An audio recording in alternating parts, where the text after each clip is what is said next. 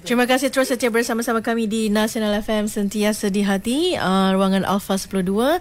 Biasa seperti biasa, waktu kini bersama-sama dengan seperti yang ada war-warkan tadi, kita bersama-sama dengan tetamu di konti, Superintendent Fu Chek Seng yang merupakan Superintendent Polis Bantuan ataupun Agensi Pegawai Keselamatan Jabatan Pencegahan Jenayah dan Keselamatan Komuniti JPKK Bukit Aman. Jadi selamat pagi Tuan. Ya, selamat pagi, salam sejahtera Puan yang comel.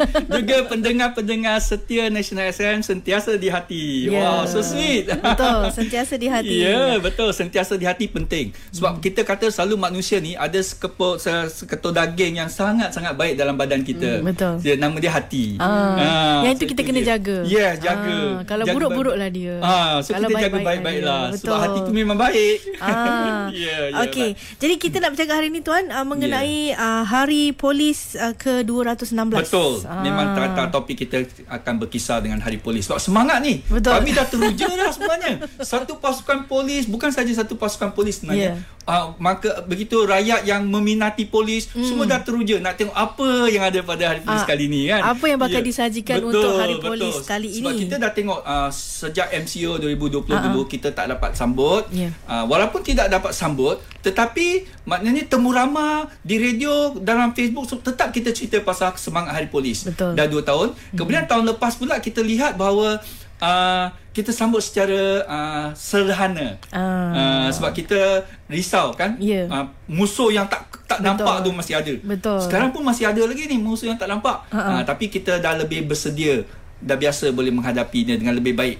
Jadi tahun ni kita akan sambut dengan penuh istiadat. Okey, jadi memang istimewa lah tahun memang ni kan. Istimewa. Okey.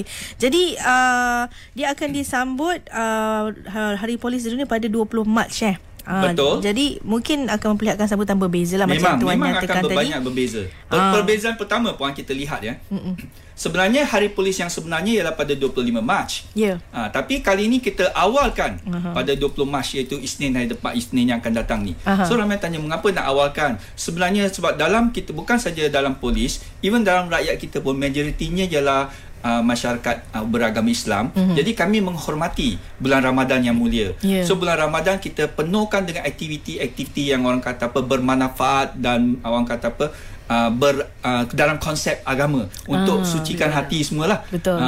Jadi kita awalkan supaya kita dapat buat dengan orang kata lebih bagus dalam konteks yang kita kata tidak mengganggu solat-solat kita, acara-acara kita pada bulan Ramadan. Even peringatan Hari Polis pun, sempena peringatan Hari Polis ni, kita pun ada acara macam majlis tahlil dan doa selamat.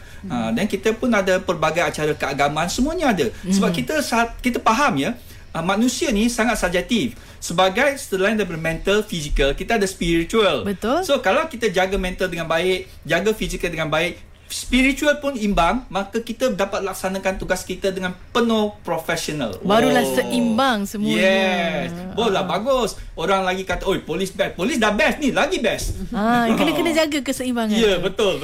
Jadi Tuan mungkin boleh kongsikan sikit mengenai konsep sambutan tahun ini ataupun konsep perancangan sambutan tahun ini yang bakal diadakan. Konsep kali ini kita berbeza sebab kita dah buat perancangan terperinci. Banyak bersiri-siri mesyuarat telah diadakan ya. Mesyuarat dengan pihak istana, dengan pihak KDN, dengan pihak JPM, JKA, badan-badan kerajaan. Sebab kita nak pastikan semuanya berjalan lancar.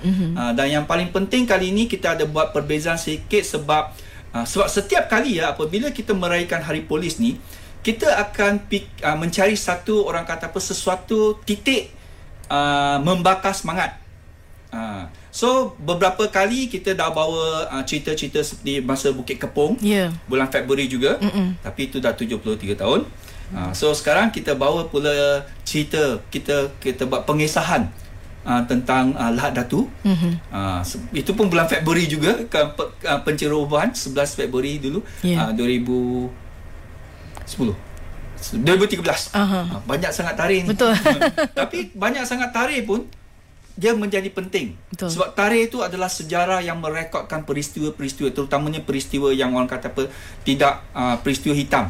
Ya, pada 11 Februari 2013 ni di mana negara kita telah dicerobohi, kan, kedaulatan negara kita telah tergugat. So kita harus mempertahankannya. Jadi untuk mempertahankannya secara tidak langsung, walaupun peristiwa telah kita kata dah selesai, tetapi semangat itu tidak boleh lupa, sebab kita tidak mahu perkara ini berlaku lagi. Betul. Sebagaimana kita cakap, mengapa sejarah penting kita lihat pada masa kita memperjuangkan kemerdekaan, kan, wira-wira kita masa tu dah tak ada. Jadi kami ni tak nampak perjuangan masa itu.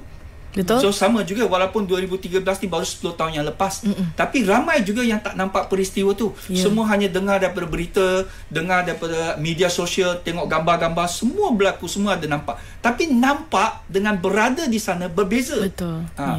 Walau bagaimanapun, kita nak jadikan supaya yang nampak tu, kan, dapat membakar juga semangat walaupun tidak berada di sana. Sebab kita tak nak semua orang berada di sana. Contohnya dalam sesuatu peperangan, kalau perang psikologi tak apa. Kalau perang fizikal ni, kalau semua orang pergi berperang, siapa nak buat tugas-tugas ataupun kerja-kerja di sebalik peperangan? Betul. That's why orang kata tugas di hadapan penting, tapi tugas di belakang tabir juga penting. Sama pentingnya. Sama penting. Yes, itu kita kena balance. Namun begitu, dos yang tak ada dekat sana tu, kita kena bangkitkan semangat mereka, terutamanya remaja-remaja hari ini. Sebab terlalu banyak dalam sosial media ni, terlalu banyak perkara-perkara yang kita tak kata kurang sihat.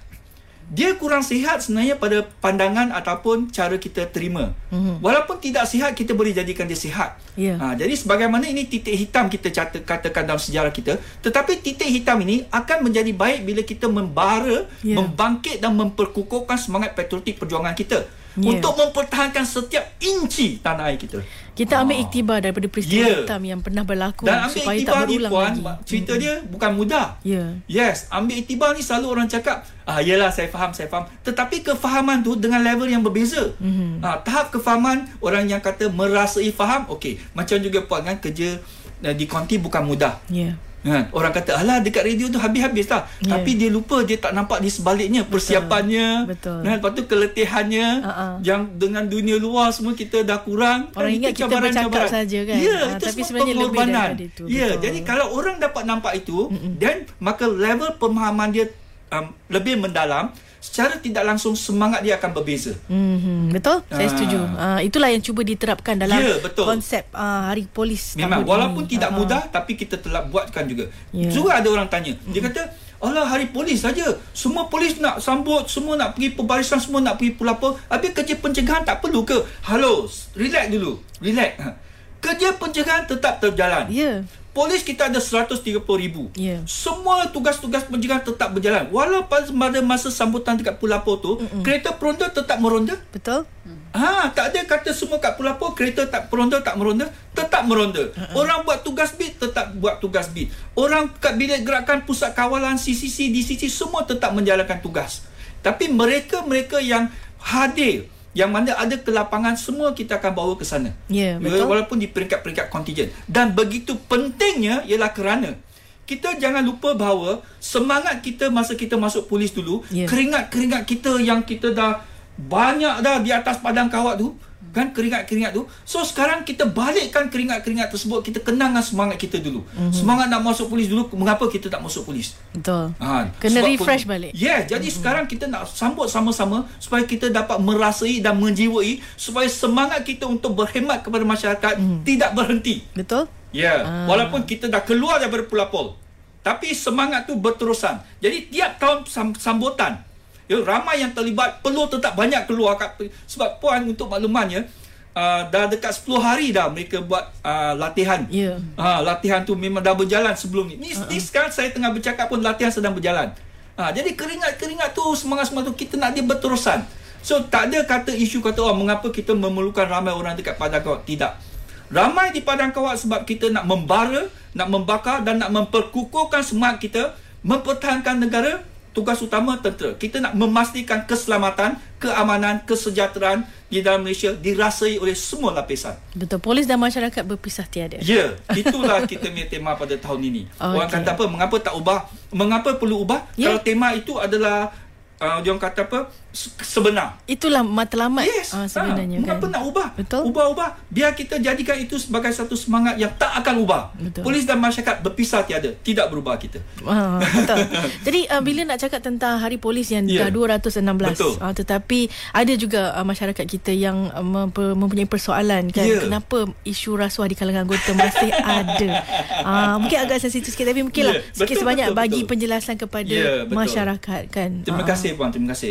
Ini memang selalu orang kata soalan sensitif. Walaupun soalan sensitif, tiada alasan untuk kita mengelak.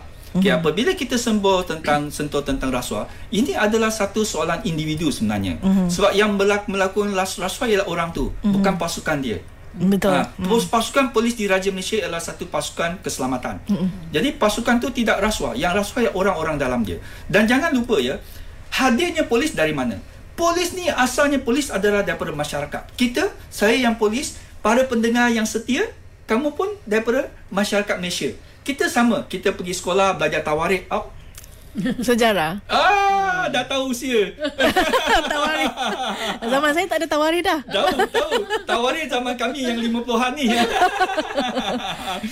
Kita belajar tawarikh, belajar sejarah, ilmu alam, geografi. Kita belajar sama-sama. Masyarakat kita sama. Kita membesar dalam masyarakat yang sama. Betul. Jadi dari kecil kita kadang-kadang telah cakap, ni anak ni belajar elok-elok. Kalau dapat nombor 1, bagi hadiah. Dapat nombor 2, bagi hadiah. Jadi ini sudah jadi satu budaya dari kita kecil sehinggalah kita membesar. So adakah ini kita nak kata rasuah? Saya bukan cerita isu rasuah ambil duit sebab tak buat kerja, tak nak tangkap. Ini saya cerita isu pasal dari kecil kita telah timbulkan semangat motivasi dengan duit. Jadi perkara ini dah jadi macam satu yang sinonim dengan kita. Jadi apabila kita membesar, so daripada masyarakat, so mereka yang minat polis masuk polis lah, termasuklah saya, juga rakan-rakan saya kat sebelah sana datang menemankan saya. Okey, jadi kita dah masuk polis. Jadi walau bagaimanapun latar belakang kami, apa-apa cara hidup kami bawa yang sama. So cuma sekarang ialah dalam konteks rasuah, mana-mana kita yang orang kata kita yang beringat. Yang kita beringat, kita tahu okey ini tak betul, so kita tak amalkan lah. Cuma yang kadang yang terlupa tu, dia tak beringat, so dia telah melakukan. Kerana kita kena lihat dalam konteks polis ni, apabila nombor 1, bila orang tu, individu tu integriti tak kukuh, kita tamak. Tamak nak lebih. Tak pernah rasa cukup. Banyak cukup. mana pun tak cukup. Dan jangan lupa, banyak mana dia ambil pun nanti dia tengok habis juga. Betul. Yang sedikit pun habis juga. Kita tengok macam kita kadang-kadang satu orang, satu keluarga dia ada 2-3 anak. Cukup. Satu orang dia ada 10 anak. Kerja sama juga, tapi cukup juga. Jadi isu dia bukan gaji. Isu dia macam mana pembawaan kita. Jadi apabila kita pergi jauh lagi, kita tengok dalam konteks polis pula, sebab dia ada peluang. Ada peluang apabila seseorang yang diberi kuasa, jadi peluang untuk dia menyeleweng banyak. Itulah sebabnya seseorang yang memberi kuasa ni, kita kena ada banyak, kita kata tindakan-tindakan yang bukan kata boleh dikatakan menyekat juga, menghadkan supaya dia tidak menyeleweng. Itulah sebab orang kata kadang-kadang kawan-kawan kata family member pun ajak, Fu, jomlah kita sebab saya ada keluarga di luar negara, jom kita melawat abang kat negara ni. Saya kata tak boleh, saya kena isi borang buat permohonan. Mengapa kena buat permohonan? Dia orang terkejut, rupanya polis keluar negara kena buat permohonan. Supaya kita nak pastikan bahawa kita benda-benda terutamanya risikan-risikan keselamatan yang kita tahu tidak tersebar keluar. Sebab perginya dengan badan saya bawa minda polis ni banyak-banyak benda-benda risikan kat dalam sini. Betul. Jadi kita kena kawal, kita kena hadkan. Even kami pada Sabtu, Ahad, kalaupun kadang-kadang ada yang tak bekerja keluar daerah pun kena buat permohonan, pergerakan. Ini semua yang memastikan bahawa kita kerja-kerja kita kita punya aspek-aspek keselamatan, bahan-bahan keselamatan dalam diri kita tidak tersebar. Dan begitu juga, walaupun kita sudah 216 tahun, tetapi tindakan Ketua Polis Negara, pucuk pimpinan PDRM dan juga kerajaan untuk memperkukuhkan integriti tidak pernah berhenti. Tengok sebelum ni, dulu kita tak ada baka, sekarang kita dah ada baka, dah ada kaunseling. Kita ada Jabatan Pematuhan Standard integriti, Jabatan Integriti dan Pematuhan Standard. Semua ada untuk memastikan perkara ini berterusan. Even fokus utama Ketua Polis Negara kita pun sama, memperkasakan integriti. Betul. Jadi semua ni tetap kena bergerak. Ya, baik Tuan. Itu bukan sedikit sebanyak dapat menjelaskan juga lah kepada masyarakat yang tertanya-tanya. Okey. Gemuruh Jiwa terus bersama-sama dengan kami di ALFA 102. Nadia bersama-sama dengan tetamu di konti iaitu Superintendent Fu Chek Seng, merupakan Superintendent Polis Bantuan dan juga Agensi Pegawai Keselamatan Jabatan Pencegahan Jenayah dan Keselamatan Komuniti JPJKK Bukit Aman. Baik Tuan, kita sambung kembali perbualan kita masih bersama di ALFA. NASIONALfm, sentiasa di hati. Nak tengok keceriaan Tuan Fu kita ni, boleh tengok di FB live kami juga, NASIONALfm. Secara langsung kan. Saya. Tak nampak macam Tuan cakap tadi tu. Tapi 55 itu memang betul lah. tak ada rahsia dah 55. Okey, bila cakap mengenai Hari Polis yang ke-216 ni, mungkin Tuan boleh kongsikan jugalah mengenai adakah orang ramai dialu-alukan untuk hadir ke macam mana ke? Ya, betul. Memang sebab kita dah cakap tadi bahawa semangat memperingati Hari Polis ni, kita nak dia membakar jiwa supaya semua orang dapat rasai, biar sama-sama kita mempertahankan negara kita. Sebab isu mempertahankan negara kita ni, kita tak boleh kata itu tentera, itu polis. Tidak. Sebenarnya isu mempertahankan negara ni ialah setiap insan dalam negara kita. Setiap orang yang digelar warga negara Malaysia ni, itu adalah tanggungjawab. Betul. Bukan kata kerja, ini tanggungjawab. Betul. Maknanya memang dia kena mempertahankan diri, mempertahankan negara kita. Jadi kita nak semua orang pun dapat merasai dan menjiwai dan melihat keunikan sambutan tahun ni.